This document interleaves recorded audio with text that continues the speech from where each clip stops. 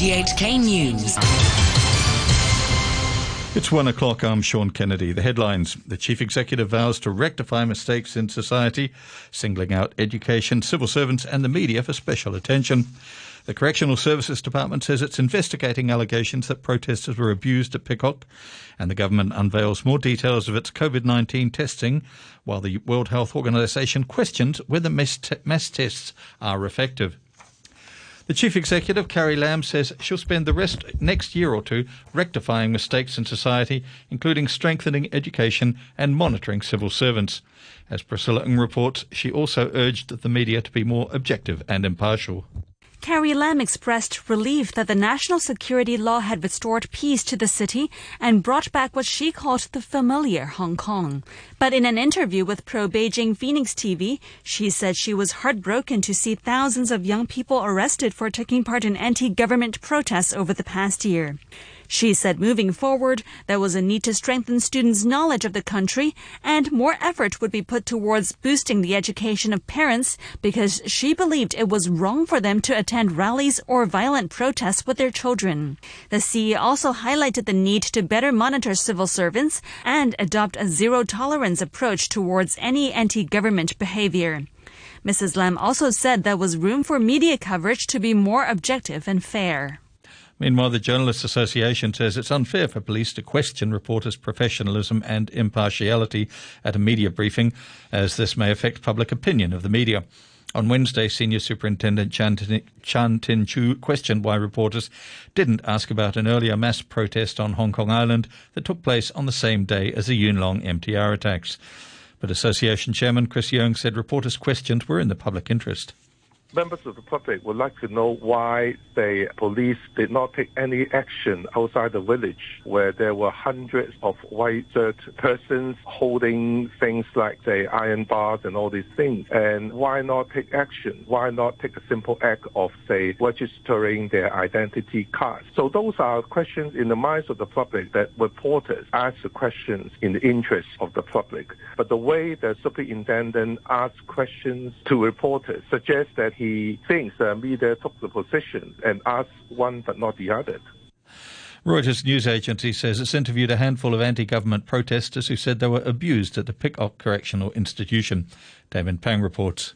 A 21-year-old man told Reuters he was beaten and humiliated by guards at the Peacock prison during his sentence for possessing a petrol bomb at an anti-government protest in October. Roy Jung said guards routinely slapped him, hit him with rulers and elbowed his spine. He also said he was targeted for a beating because he was one of 6 prisoners who sang the protest anthem, Glory to Hong Kong. Mr. Zhang served an 8-month sentence until June and told Reuters he filed an official complaint about the beatings. In a letter seen by Reuters, the complaints investigation unit said it was investigating. Reuters says 4 other protesters described similar abuse at Pek Ok. The Correctional Services Department told Reuters it was investigating the allegations made by the men. The government says there will be 141 locations across Hong Kong where the public can go for free COVID-19 testing. The scheme begins next Tuesday. The locations include public sports complexes and government schools. The Secretary for the Civil Service, Patrick Nip, is in charge of the scheme and says people can book an appointment online from tomorrow morning. He says sample bottles won't contain personal information of those tested, and the mainland laboratory conducting the tests will only see serial numbers on the bottles. The World Health Organization expert has cast doubt on the use of mass testing in the fight against the coronavirus. Hong Kong is offering tests to all 7 million residents with the help of mainland teams. But Dr. Michael Ryan, the WHO's emergencies director, says that in general, targeted testing is key. Broad-based, population-based testing at this point in most countries is not really that useful. It absorbs huge amounts of resources. And you have to have a huge capacity to testing in order to do that. So we need to focus on testing the right individuals. We need to focus on maximising the testing of the clusters, and we need to focus on the quality of that testing and the speed of turnaround of that testing. And then what happens next? Testing is one thing. Testing is one part of the process. It's what happens when you test, how quick the result comes, how quick the investigation happens, and how quickly you can intervene to shut down chains of transmission. The government has relaxed some of its virus control measures from today, including allowing cinemas and beauty salons to open and people to eat in at restaurants until 9 p.m. Sports enthusiasts appreciated not having to wear face masks while doing strenuous exercise outdoors. The sports teacher, Stephanie, works out in Victoria Park in Causeway Bay 3 times a week, and she says she had a hard time donning a mask during exercise. I think it's good that they've relaxed the rule on wearing masks, because I think one of the ways to fight the virus is to stay healthy, and a lot of people here in Hong Kong like to be active and they like to be outside hiking and running and doing their exercise, and I think rather than make it harder and make it more challenging on their health by wearing a mask, now that they can probably increase their health by doing more exercise without a mask on. The prosecution has urged West Kowloon Court to convict Next Media founder Jimmy Lai of criminally intimidating a reporter from rival paper Oriental Daily. Lai is said to have told the reporter he'd mess him up after the reporter followed him around Victoria Park at the June 4th vigil. The prosecutor said in her final submission that Mr Lai had clearly threatened the reporter with physical injury.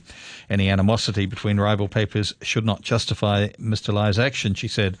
But the defence said the reporter was not a victim but had been actively seeking Mr Lai's conviction. The hearing continues. The Environmental Protection Department is warning that pollution may reach serious levels later today. It's recorded higher than normal levels since yesterday afternoon, and it's forecast to continue for the next couple of days, with light winds doing little to disperse the bad air. Amnesty International has called for an independent investigation into the role of Indian police during communal violence in Delhi 6 months ago. Here's the BBC's Yogita Lamai.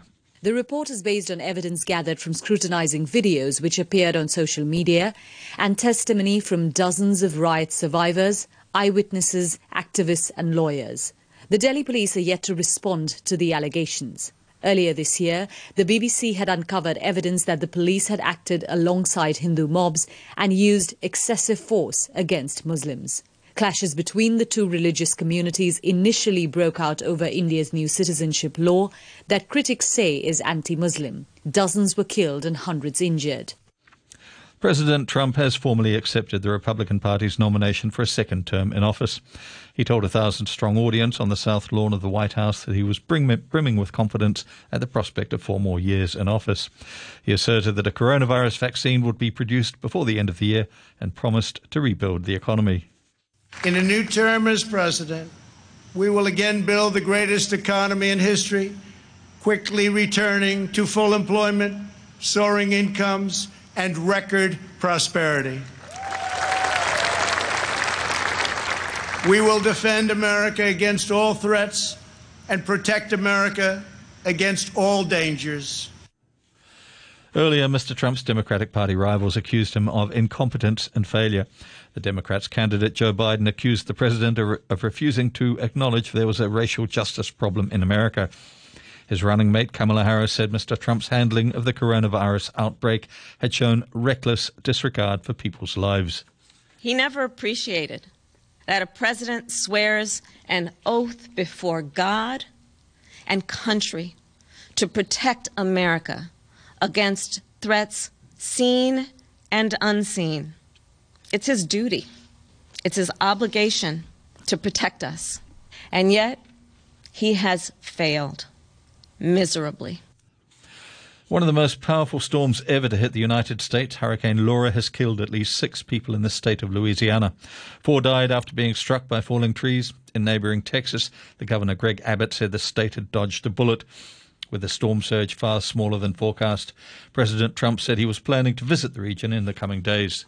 We got a little bit lucky. It was very big, it was very powerful, but it passed quickly. And so everything's on schedule. We'll probably be going on Saturday or Sunday, and we'll be heading to Texas and Louisiana, and maybe an additional stop. Prosecutors in Wisconsin have presented more charges against a 17-year-old accused of murder after 2 people were shot dead following violent demonstrations in the city of Kenosha. Kyle Rittenhouse is also accused of recklessly endangering safety and possessing a dangerous weapon. Finance and cyber attacks have forced New Zealand Stock Exchange to temporarily halt trading on a fourth straight day, with a country's spy agency called in to help combat the security breaches. The Bourse operator said it experienced connectivity issues, which appear similar to those caused by severe cyber attacks from offshore. The disruption comes in the midst of company earnings season. Emma Hatton, a business reporter at Radio New Zealand, says the authorities have been tight-lipped about who or what is behind the attacks. We have heard no information from our government or from the stock exchange itself over any sort of speculation. We've had very little information from the agencies about what they're looking into. They're keeping everything very close to their chest. Our government has put our Communication Security Bureau directly in touch with the NZX to work together on this, but there is no details that are being given at this stage due to the high security nature of it all. It is very hard to get any information at this stage on who is doing this and why. HSBC has raised this year's economic growth forecast for the mainland from 1.7 to 2.4% after seeing its post-virus economic recovery beating expectations. Analysts say private consumption across the border is likely to lag, but infrastructure and property investment will be able to drive GDP growth for the rest of the year.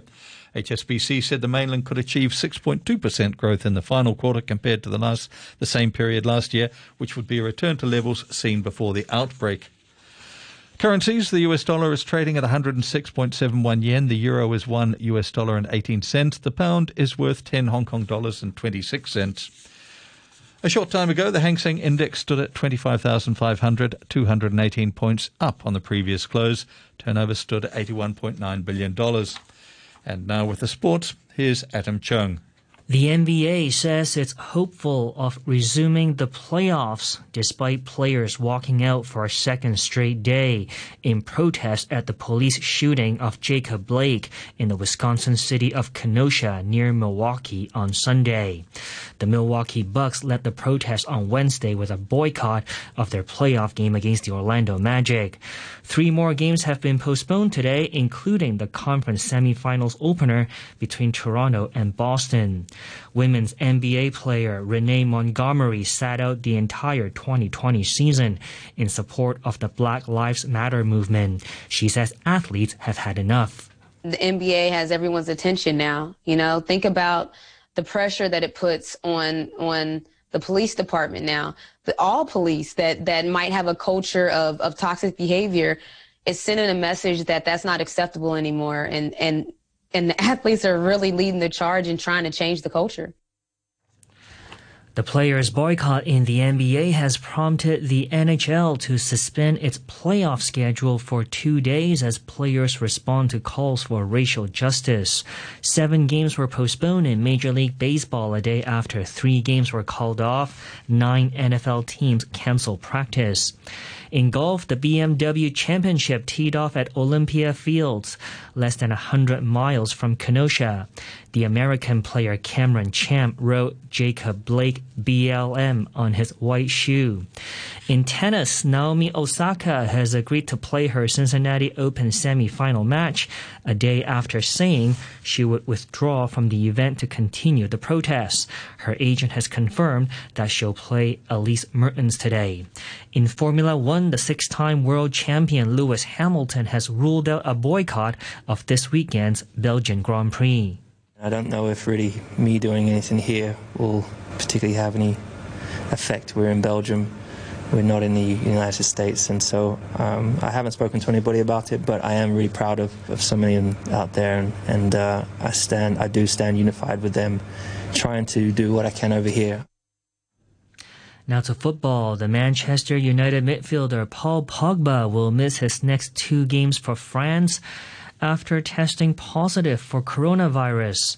The 27-year-old will have to self-isolate for 14 days and will miss Saturday's Nations League game in Sweden and a home game against Croatia.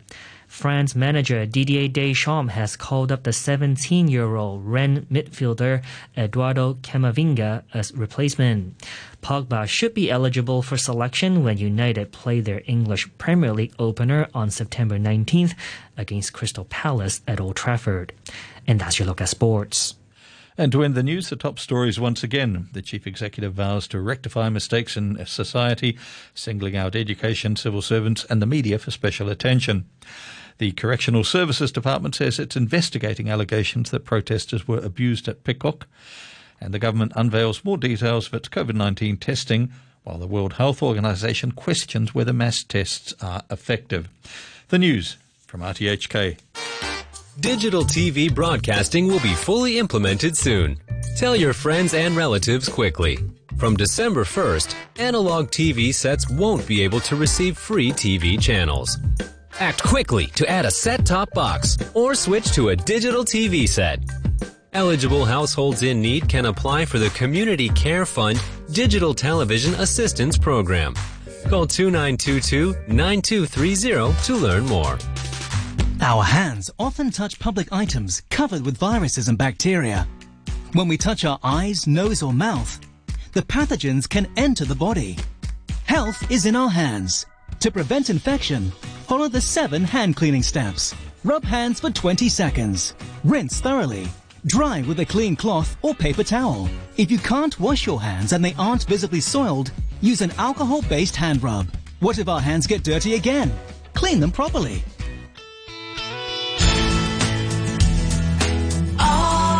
RTHK Radio 3.